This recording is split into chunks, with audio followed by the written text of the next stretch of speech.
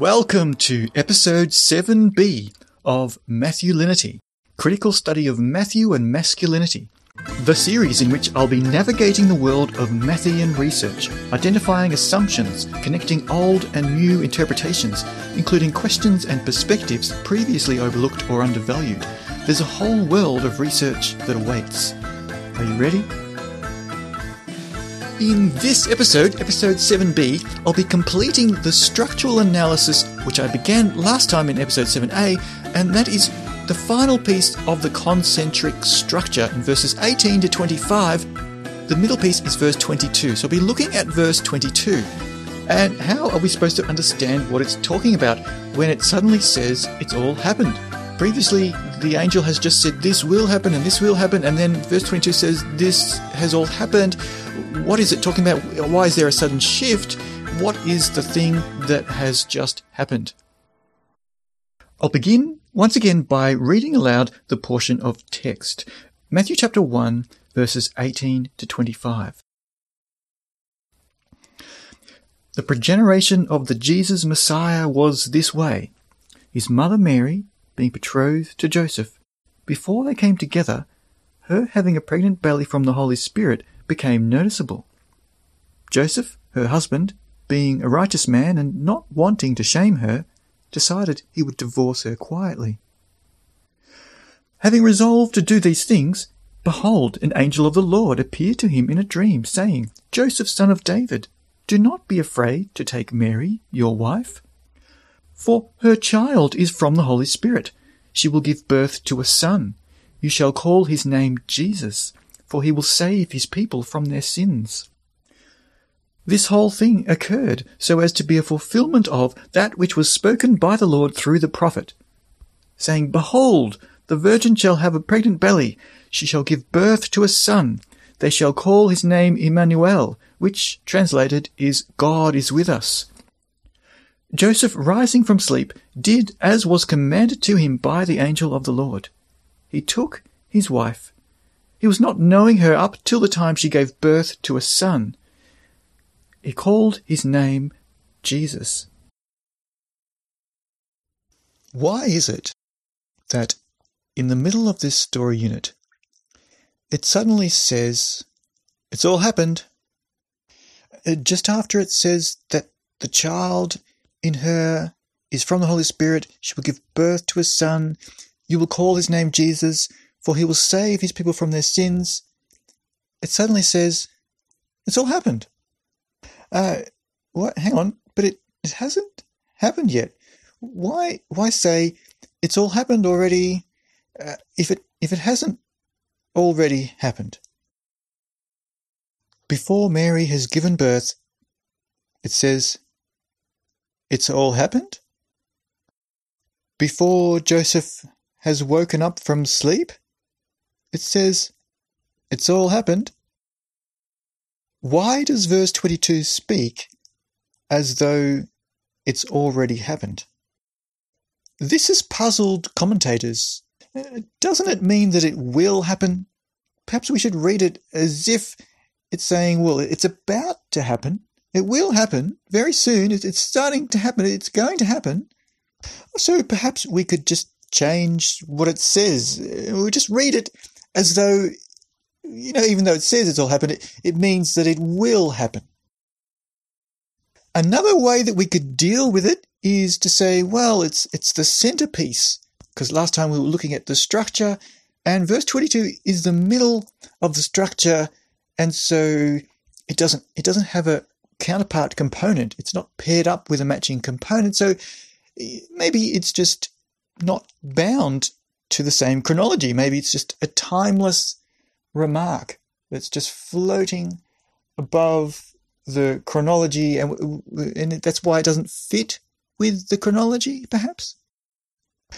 In this episode, I'd like to show what it's referring to. When verse 22 says, it's all happened, what is it referring to? What does it mean? Is it perhaps referring to something that has happened, or is it just, does it make any sense at all? What are we to do with verse 22?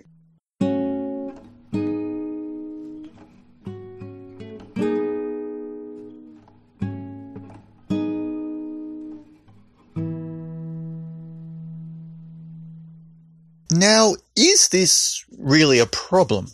I've oversimplified it to make it seem like this is a real problem.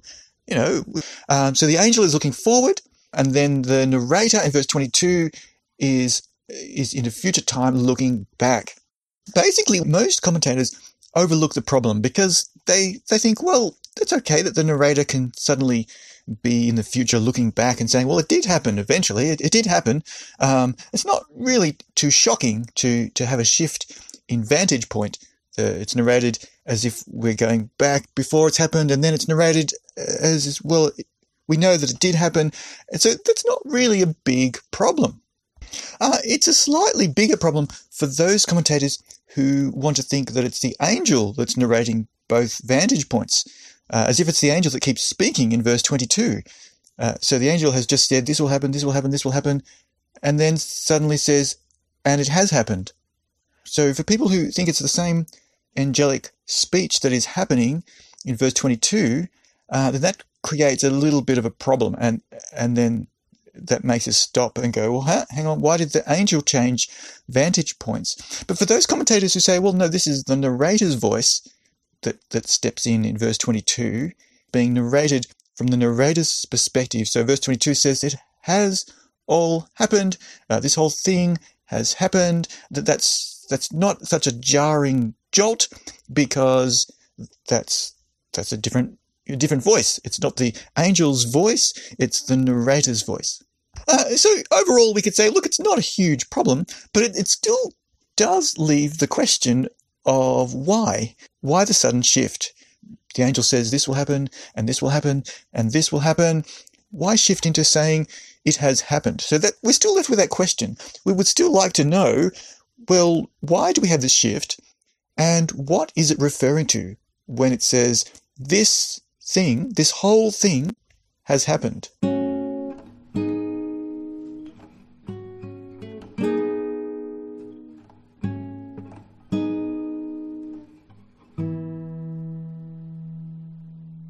Okay, so now is a good time to point out the other part of the problem. The other part of the problem is it does not say these things have happened. It says this thing, this whole thing happened. We've got a shift from a plurality of things to a singularity of things. So the angel has said several things that will happen. So Mary will give birth to a son. And you, Joseph, will call his name Jesus, for he will save his people from their sins. So we have three different things happening. But how do we think of them as a single thing? Well, we don't think of them as single things when the angel is saying, and this will happen, and this will happen, as if there are different things that are happening over a span of time. So Mary giving birth, and then Joseph naming the child, that's a short span of time. But then he will save his people from their sins. That seems to be a wider stretch of time. And then the narrator says this thing, this whole thing. We've got a sudden shift into singular. So we're not supposed to think of a plurality of things. It's not multiple things that will happen anymore. It's suddenly one thing that has happened. This whole thing has happened. Now, are we supposed to pick one of these things? Well, probably not, because it says this whole thing. So all this entire thing. So somehow these things are being spoken of as if they're not several things, they're just one thing. It's just an entire thing. So the second part of the problem is really about why do we have the shift into the singular after we've been given them as separate things? This will happen and this will happen because this will eventually happen. And then it says this whole thing in the singular has happened.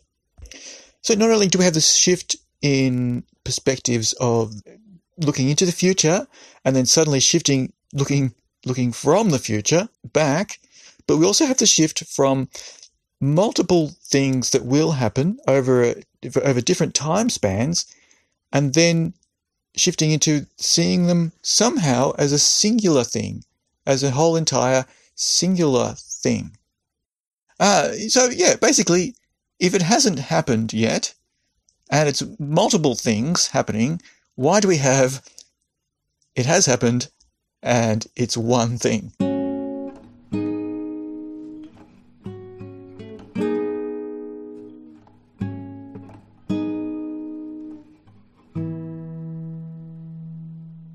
Okay, now it's time to give the solution. And it's quite a simple, easy solution. Basically, there are 3 steps, although I don't know whether I should even say 3 steps because they're very easy things to do, that they're not really steps at all.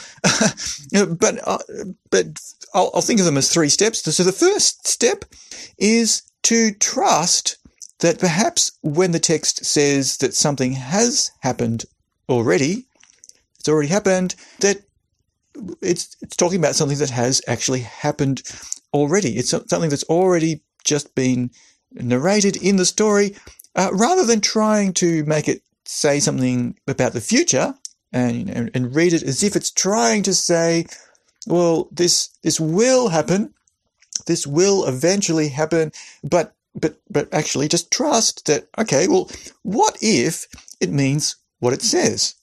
What if we just trust that what it's referring to is something that has just already happened? And then the next step is something that we've already done, and that is to think about, well, what does it say that the thing is? It says it's a singular thing, but it also says it's a whole thing, as if it's got different aspects to it or different parts to it, and all of those parts have happened, and it's a complete whole entire thing. So it's a singular thing, and it's got different aspects or different parts to it. We've basically already prepared to do the second step, and we've already looked at, okay, it's a singular thing and it's got aspects or parts to it, and it's already happened. So the third step is simply to think about this criteria that we've got and look at the verses in between verse 18 and verse 22, everything that happens in the story unit between verses 18 and 22. We go through the different things that have happened, and is there something that actually meets this criteria? Okay, so here we go. We're looking for something prior to verse 22, so after verse 18 and prior to verse 22, that has happened. It's a thing, but it's an entirety. It's a whole thing. So here we go.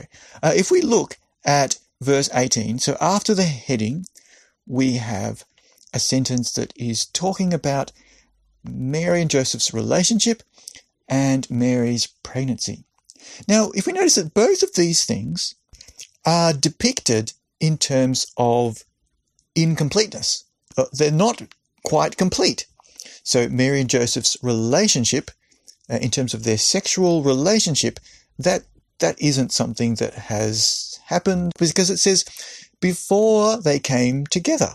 So there's incompleteness in the relationship.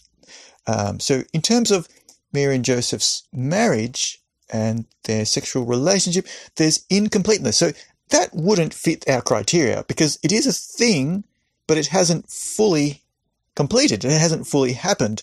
They have not yet come together. And similarly with Mary's pregnancy.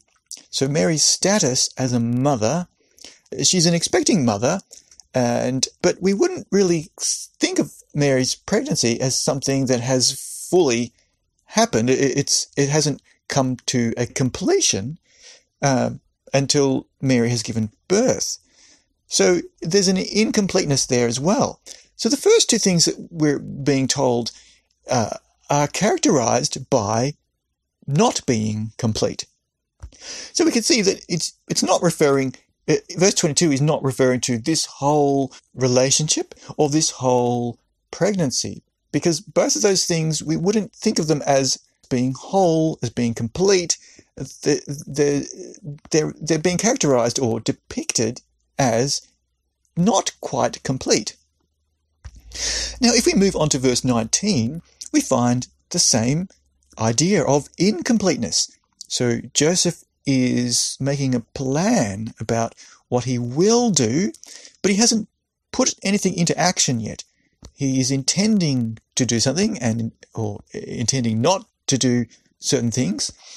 And so there's incompleteness here as well. It's about Joseph planning, but not yet doing. There's in the intention, but there's not the completion of anything. So we've got three things now, which each of them are characterized or depicted in terms of not being carried through to completion.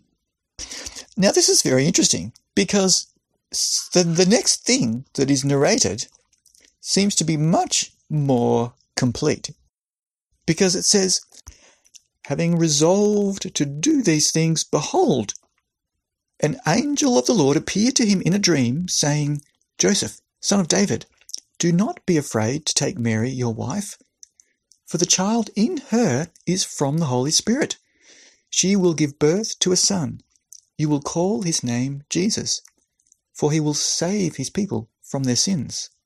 Now, notice what's happened here. We've suddenly shifted from things not quite being fully complete. Nothing was completing. And then we have something that has clearly happened. The angel has appeared to Joseph in a dream with an instruction about not being afraid to be married to Mary. So that's the first part of the angel's speech. And then the next part of the angel's speech is a prophecy about the child to be born. So we've got quite a lot that has happened. And in fact, this whole speech of the angel, we could think of this whole speech as an entire thing. So that is something that has happened. So this would seem to fit the bill perfectly. Except why don't we normally think of this as something that has happened? And I think it's to do with our tendency to not think of speech as action. We'd like to create a binary between the two where they're completely different things. Although people who study speeches and discourse, then they talk about speech acts, because, speeches are things that do happen. But I think we've just forgotten that, the speech that's been delivered to Joseph could be what's being referred to in verse 22.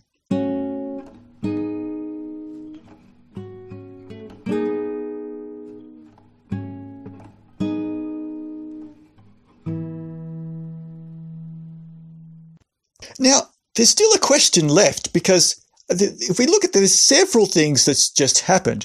So the angel has appeared in a dream to Joseph. That's something that's happened. Then the angel has delivered an instruction to Joseph, instructing him about, changing his plan so that he's not going to be divorcing Mary. So instructing him to not be afraid to be married to Mary, and then has delivered a prophecy. So we've got a few things here. Does it refer to all of these things? Because it says this whole thing. So we're supposed to be thinking of it as a single whole thing. But we could just, if we're looking at what happens next, we could just say, well, it's the prophecy, because the prophecy itself includes four things. It's got four elements in the prophecy, and then we're being referred to an older prophecy that is presented in four parts. So with the four-part prophecy that's given to Joseph, and a four-part prophecy that's being quoted as linked together. So we could say that this whole thing just refers to what's immediately happened, which is the prophecy, the prophetic birth announcement. But we could also extend it to include the instruction for Joseph not to be afraid to be married to Mary. Does it include the instruction just before the prophecy? Or is it just meant to be thinking of the birth announcement, this whole birth announcement that contains four elements, four parts? Is that what it's referring to? So we've still got this question which we'll get back to. in a moment. But for the moment, I'd like to point out that this middle sentence is itself a symmetry with three parts. And the first part and the third part are counterbalanced. So they're counterparts. So the thing that's spoken to Joseph is being balanced with the thing that was spoken by the Lord through the prophet Isaiah to King Ahaz. And then right in the middle, we have this little expression, to be a fulfillment of. So to be completed, to be filled up, to be filled out. And so we're seeing this link being made between the two annunciations, although it could refer to more than just the annunciation. We'll get back to that in a minute. But what I'd like to point out right at the moment is the three parts are themselves a symmetrical structure. So the middle sentence is also symmetrical, so that we find that in the middle of the middle is this word, be a fulfillment of. So if we take what we know now about, well, it seems to be referring to something that's just happened, just like it says, then if it's referring to what was spoken to Joseph, then we can read the sentence and hear the balance between the first and third elements here. So what was spoken to Joseph is a fulfillment of what was spoken by the Lord through the prophet Isaiah. So we can see this nice symmetry here. The thing that was spoken to Joseph, so the divine speech that was given by God through the angel to Joseph, is being balanced with the thing that was spoken by the Lord through the prophet Isaiah.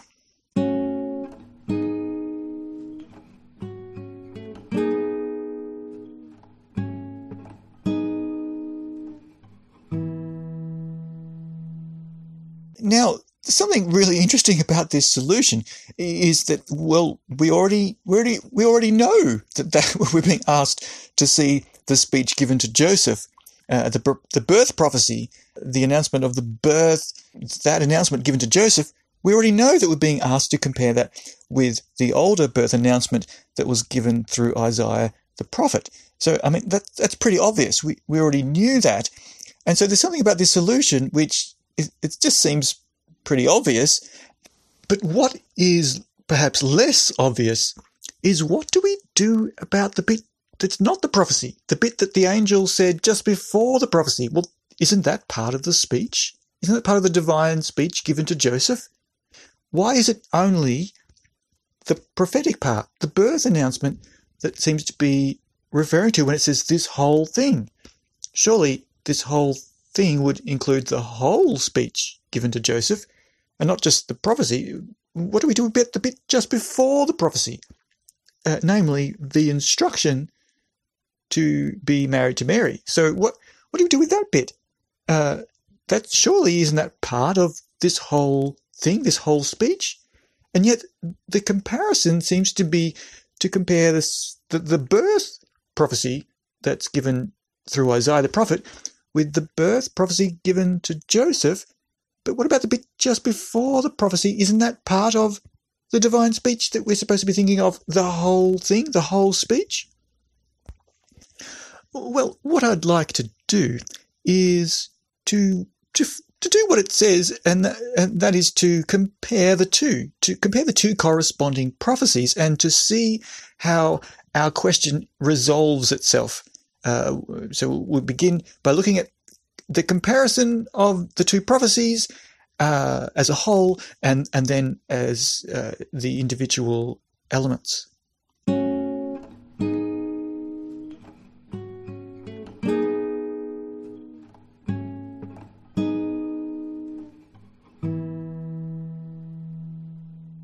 What I'd like to do is to compare the two birth announcements, because we're being invited to compare the two, to compare the new annunciation, the birth annunciation given to Joseph, with the old birth announcement given through Isaiah the prophet to King Ahaz.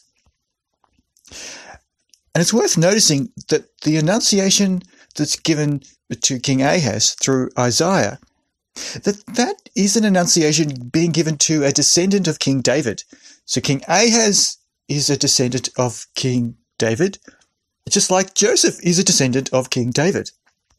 So both birth announcements are being given to a descendant of David, a son of David. So if we compare the two, because we're being invited to compare the two. So I'd like to start out by comparing them as a whole, and then eventually look at some of the individual elements, so comparing the individual elements. But I'd like to start with comparing them as a whole, so how each one functions. And now, probably the first thing to notice is that the one that's been given to King Ahaz back in the days of Isaiah the prophet, that was quite an ambiguous birth announcement. I mean, it just was a birth announcement that came out of nowhere. We don't know who the parents are, or who the parents are supposed to be. So who is the child really? There's this ambiguous birth announcement where we don't know who it is that are the parents. Who are the parents of this child? So there's quite a lot of ambiguity. One of the first things to notice is that the old Annunciation has a lot of ambiguity, and there's a lot of difficulty that we could find in, well, we could read it this way, we could read it this way. There's a lot of things that are just not very clear. And it's not even clear whether it's a messianic child. Is it a son of David that's about to be born? But then suddenly it becomes much clearer in the case of the Annunciation that's given to Joseph. So we're being invited to now interpret the old birth announcement in light of the new birth announcement. But we're not being invited to collapse the two together. So on the one hand, it's not just a matter of, there's a few things that are a little bit similar, but on the other hand, we're not being told to treat them as if they're the same thing, as if it's really just one. There's really only just one birth announcement, one prophecy. But no, we're being asked to compare the two as distinct prophecies, as distinct birth announcements, but to read one in light of the other. So we're being invited to a new way of reading the old Annunciation given through Isaiah by reading the new Annunciation given to Joseph as a fuller expression of the old Annunciation. So not being completely collapsed into a single thing, but to see how one is being a fuller expression. So how the new one is filling up or filling out, bringing to a fuller expression things that were potentially there in the old one that wasn't clear, or that didn't quite develop. And so it's a more fuller expression that we have in the new Annunciation. And so what we're being asked to do is a little bit more challenging than just saying, they're the same. So let's begin by comparing the two in terms of their functions as a whole. So the function of the new birth announcement that's given to Joseph. And then let's compare that with the function of how the old birth announcement was functioning in the case of Isaiah.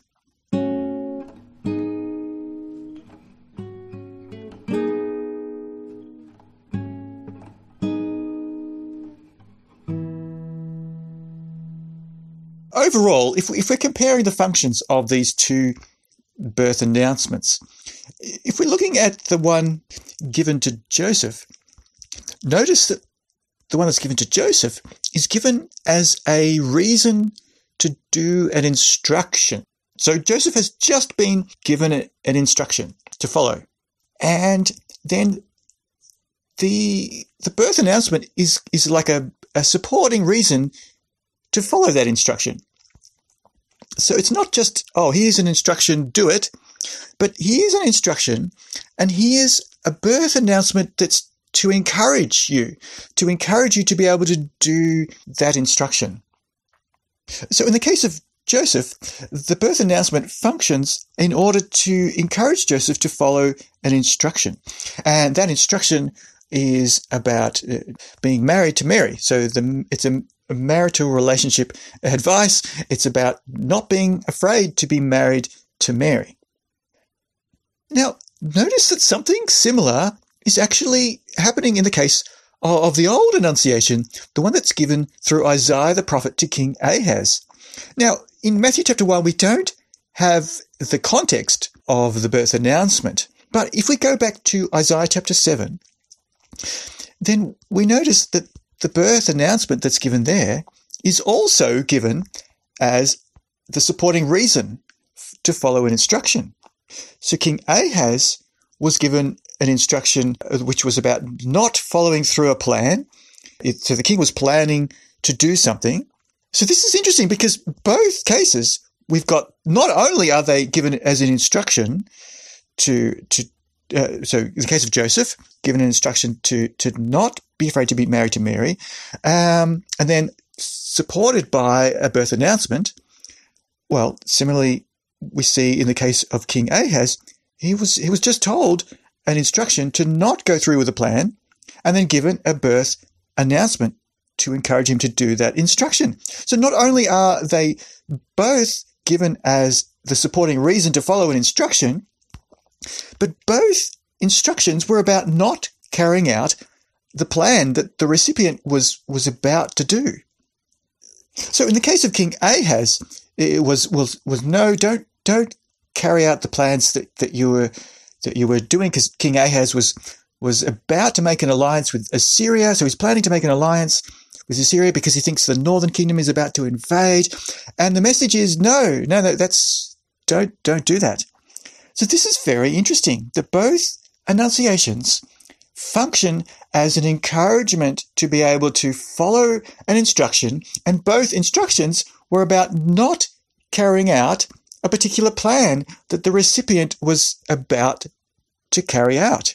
So we can notice here that one of the aspects that's being filled up or filled out in the case of Joseph, the annunciation given to Joseph, is that there is an improvement that's going on, because Joseph, as a descendant of King David and King Ahaz, so both recipients are being given similar instructions and with being backed up by a prophecy of a birth of an important child to encourage them to do that instruction.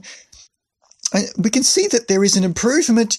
Something seemed to be working a little bit more efficiently, a little bit better in the case of Joseph. Joseph is an improvement in the way that he is a recipient, a receptive recipient.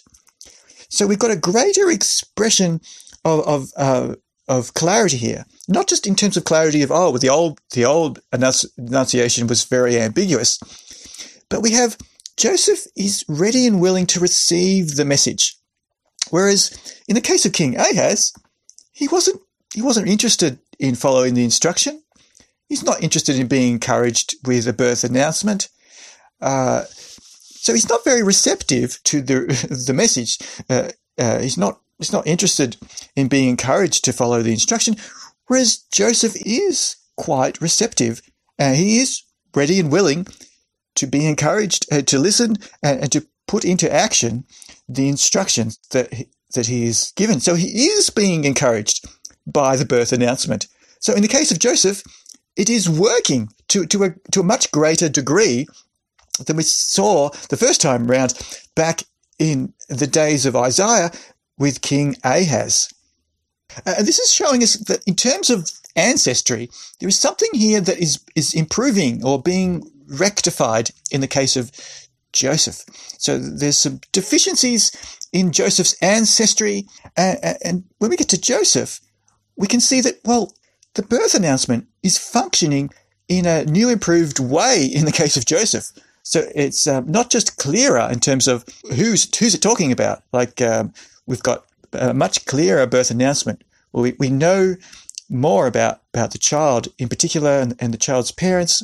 It's much clearer here, but it's also a more fuller expression of how to be encouraged. So Joseph is being encouraged. by the birth announcement.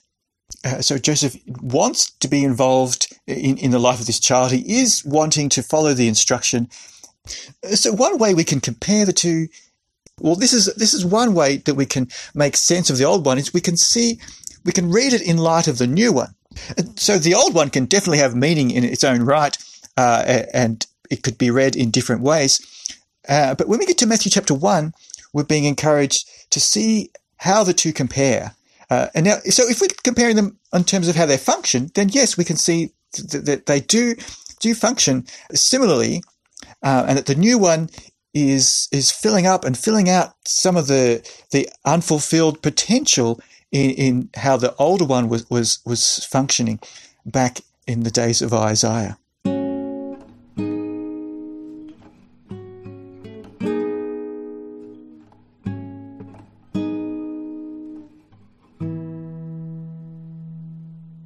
Okay, so now I would like to compare the individual elements of the two birth announcements.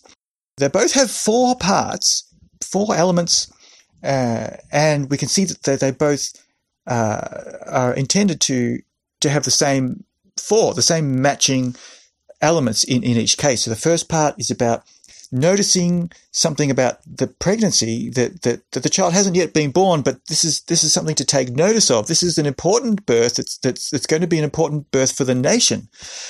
And the second part is that the mother will give birth to a son. And the third part is the name given to that son. And the fourth part is about the significance of that name. So I'd like to talk a little bit about the third and fourth elements, because the second element is word for word. She will give birth to a son. That's word for word in both cases. So there's not a lot of comparison to really do there. But the first element, there's been a lot of work that's already been done about, okay, well, how can we compare the two beginnings? So for the child in her is from the Holy Spirit, we can compare that to, behold, the virgin will have a pregnant belly. And there's already been a lot of comparisons made there about, so we're being encouraged to think of, well, this is also applicable to Mary. So this is how we can think of Mary's situation. It's like the situation that was spoken of in Isaiah. So we think of Mary as the virgin. And so there's a lot of work that's already been done on the first element. So what I'd like to talk about here is correspondences between the third elements and the fourth elements in the two birth prophecies. So in the case of the two names, now the third element has a different name in each case. So in the case of the name that's given in the announcement to Joseph, the name is Jesus. But the name is Emmanuel in the case of Isaiah. The one given through Isaiah to King Ahaz is the name Emmanuel. Now, some people might think, that's a bit awkward. It's a different name. So why isn't Jesus given the same name? Like, shouldn't Jesus be given the name Emmanuel? Well, it's not necessarily something uncomfortable, something awkward, because the way that it's written in Matthew is that it says they will call him Emmanuel, which is really emphasizing the communal nature of the name. So it doesn't need to be a clash of birth names. So, even if it was a birth name in the case of Isaiah's time, Matthew's emphasizing they will call him to be able to deal with thinking of these are two different names. How would Emmanuel apply in the case of Jesus if Jesus isn't called Emmanuel? The text that we have in Matthew is quoting it as they will call him, which is emphasizing the communal nature of the name, which is picking up this connection between the child and the community. And so that's something that is applicable in the case of Jesus, because so God being with us is the way that people would think of Jesus in later generations.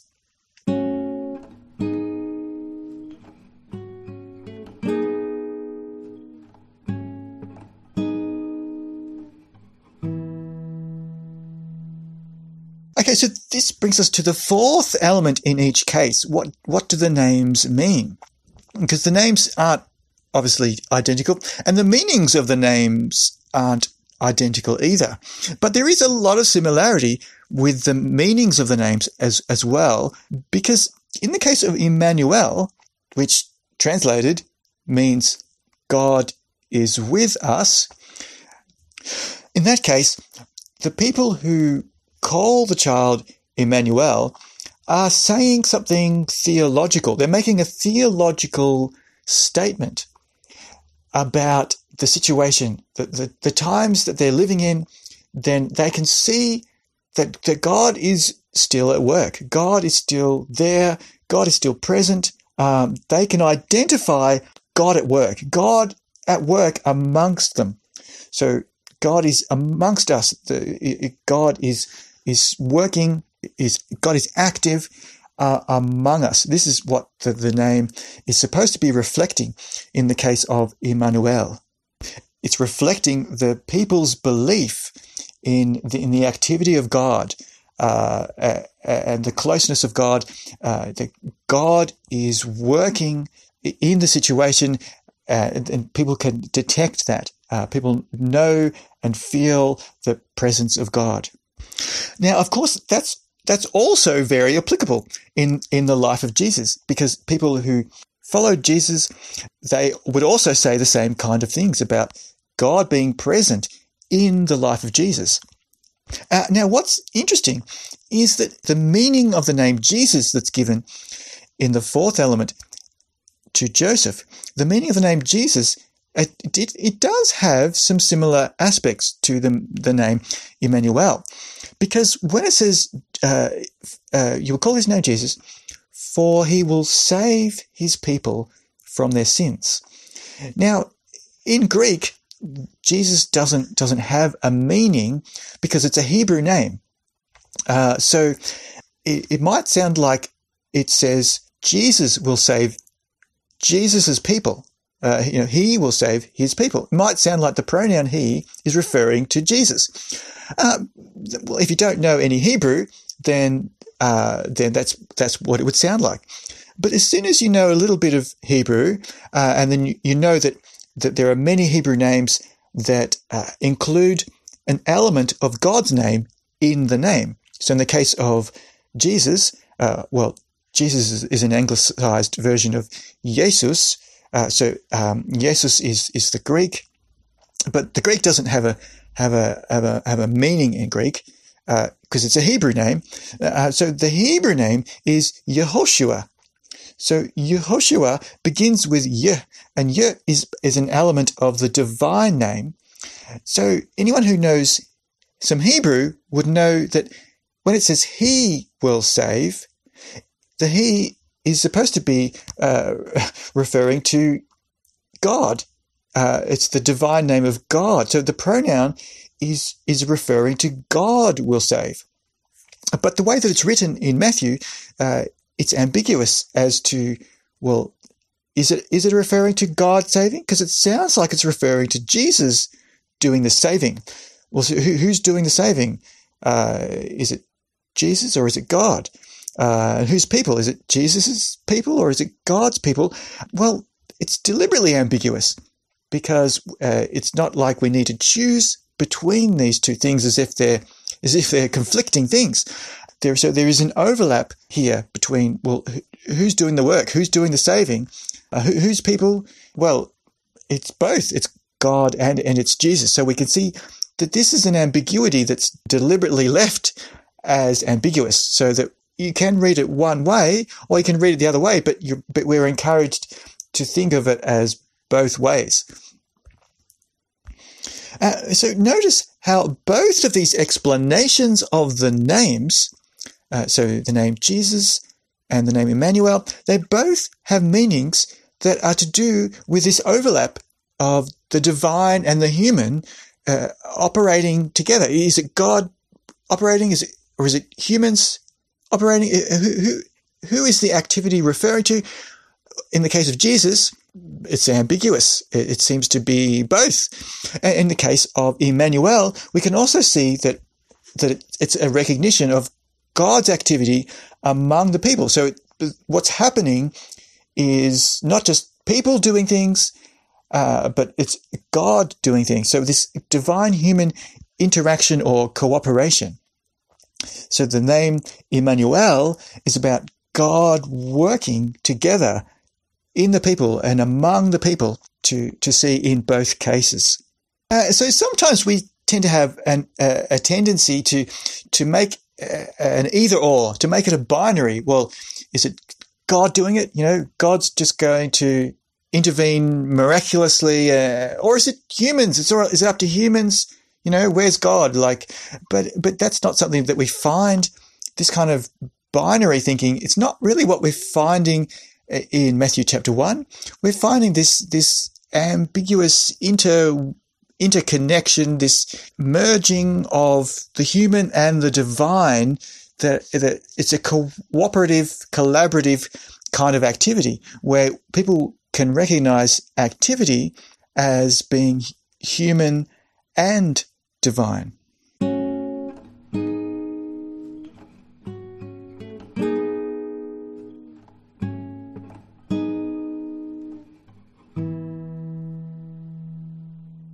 Okay, so I'm about to give some conclusions, and there's still a few things that I'd like to point out that are a little bit like conclusions, and they head us into the conclusions. Anyway, here we go. I'm going to talk about the different kinds of completeness that this story unit has in it. Now, last time in episode 7a, I was talking about the structural interdependence. So the structural completeness, that the first component was tied to the final component, and the second component in was tied to the second component from the end. The third with the third, and the fourth with the fourth, and the fifth with the fifth. So we had a series of components that were all tied together, that were paired up, and so we could see that the second lot of components at the end were all completing the idea. They had the same elements in each of the sentences, and the ideas were being completed. So that's a certain kind of completeness that we saw last time structurally in the concentric structure. Now, this time I've been talking about the center of this concentric structure, which has also got us talking about the fifth component just before the center, and the next component just after the center. So the double birth announcement or the birth prophecy. So the both prophetic speeches prophesying the birth of a child. And so in order to study this component in the middle, we really had to also study either side of it. What was the component just before it that it's referring to, and what's the component just after it that it's referring to? So verse 22 is nested within the center of this story unit, and so we had to look at what was the divine speech just before verse 22, and what's the divine speech just after 22, if we wanted to study what is verse 22 talking about. Okay, so now I'd like to talk about the different kinds of completeness we saw this episode when we were studying verse 22. And we saw a variety of different layers or aspects of completeness. So one kind that we saw was that the identification of the child to be born is much clearer in the speech given to Joseph. We get a more complete portrait or a more complete picture, a fuller picture of who's being addressed, who are the child's parents. We get a much clearer picture. So that's one kind of completeness that we saw. Another kind of completeness is that the speech that's given to Joseph, the divine prophetic speech, well, that completes the instruction that's just come just before it. So the prophecy is completing an instruction. And in fact, we found that there was a similar pattern back in the book of Isaiah, where what's being quoted in Matthew chapter 1, that was originally part of a similar thing, where the divine speech was continuing or finishing or completing an instruction. It was coming as the support for an instruction. So both speeches were about completing an instruction. Another kind of completeness is that we saw that Joseph is a much more receptive kind of recipient compared to the first time round, where the recipient wasn't very receptive. King Ahaz wasn't interested in being receptive. But Joseph is. So we saw a more completedness happening where Joseph is a more receptive recipient. Another kind of completedness is that the speech is specifically labelled as completed speech. So it's using the vocabulary of be a fulfillment of, or fill up, or fill out. So it's using the language of completeness. Another kind of completeness is that, I think this would be the fifth kind, although there could be more than this. These are the ones that I've catalogued. The fifth kind is that the thought of what was spoken in the older prophetic speech, that thought is being completed. It's not just a brand new speech given to Joseph that just comes out of nowhere. It's not just completely out of the blue, never been heard before, but there's a consistency of, well, this is the sort of thing that God has said in the past. God has said something similar in the past, and how it is said is also similar, and how it functions is also similar. So there's a consistency in the thought that's being continued or completed. A sixth kind of completion is that it brings about the change in terms of the story plot that we have. It's the pivotal moment where things change. So the things go from being unresolved into transitions into the direction of being resolved. Well, what is the transition? The transitional moment is all about the divine speech. So the divine speech is what brings about the shift in order to help things come together. So there are various factors, human and divine factors, that do end up coming together, and it's the divine speech which brings about this shift. That's what transforms or changes or completes the story. Everything pivots around this part. So it's the pivotal moment that completes or shifts the story into the mode of completion. In other words, we have various factors which seem to be in tension with each other, but it completes the bringing together of these various factors. It's the divine speech that brings it all together. Now, the seventh kind of completeness is that structurally it's in the center. It completes the structure. So it is a completed structure by having a center. I mean, it didn't need to have a center, but verse 22 is the center, and it has a center. So the verse 22 has its own center within that component, and that center of the center is the word complete. So it's not just labeled as complete, and it's not just that it completes the plot in terms of it shifts, it pivots the story into a direction of completion, but it is itself structurally in the middle of the middle. It is the centerpiece of the story unit.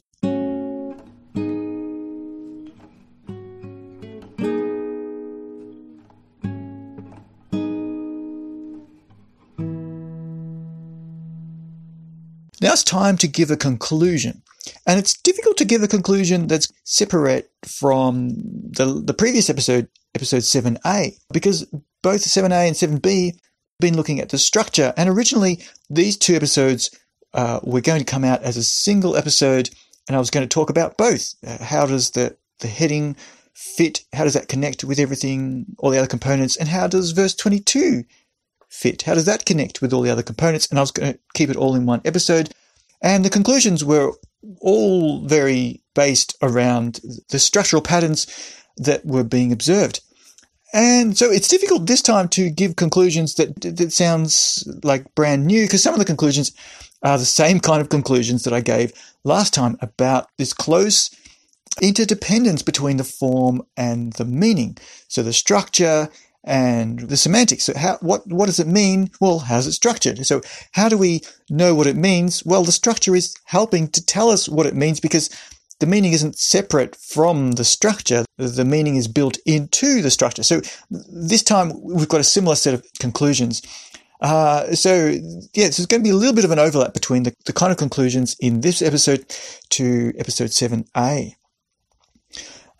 So like last time in 7a, we saw this interdependence between the form and the function. The meaning of the text is tied closely into the structure. We can't just expect to get to the meaning by ignoring the structure. So we study the structure and simultaneously we are studying the meaning. We are getting to the meaning by studying the structure.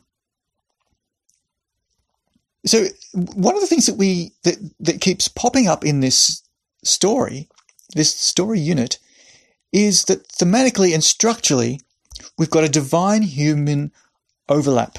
So we've got this combination of human and divine factors at work. As we have various factors coming together to make Jesus the heir of Joseph, which we talked about last time.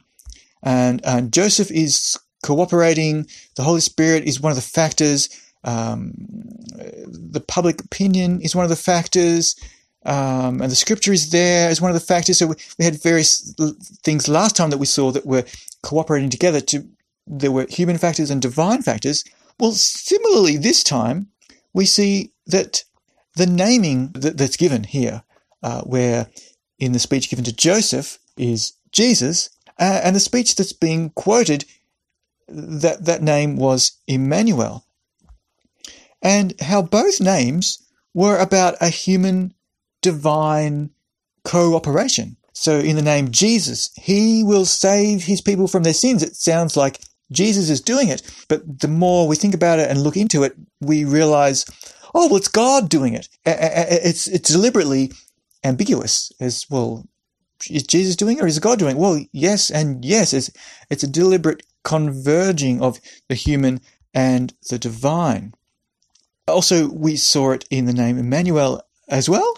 So God is together with the people. God is working with the people, and the person's name bears this combination. So Emmanuel is a theological statement that bears testimony to this human-divine cooperation. So we were being encouraged to see the similarities between the names Jesus and Emmanuel and the significance of these two names. We were being expected or invited to notice the similarities there. And so that's something similar that we saw with the previous episode in episode 7a. We've got this human-divine cooperation that we saw with Joseph. Was it Joseph that is giving Jesus the messianic status? It's about the progeneration of the Messiahship.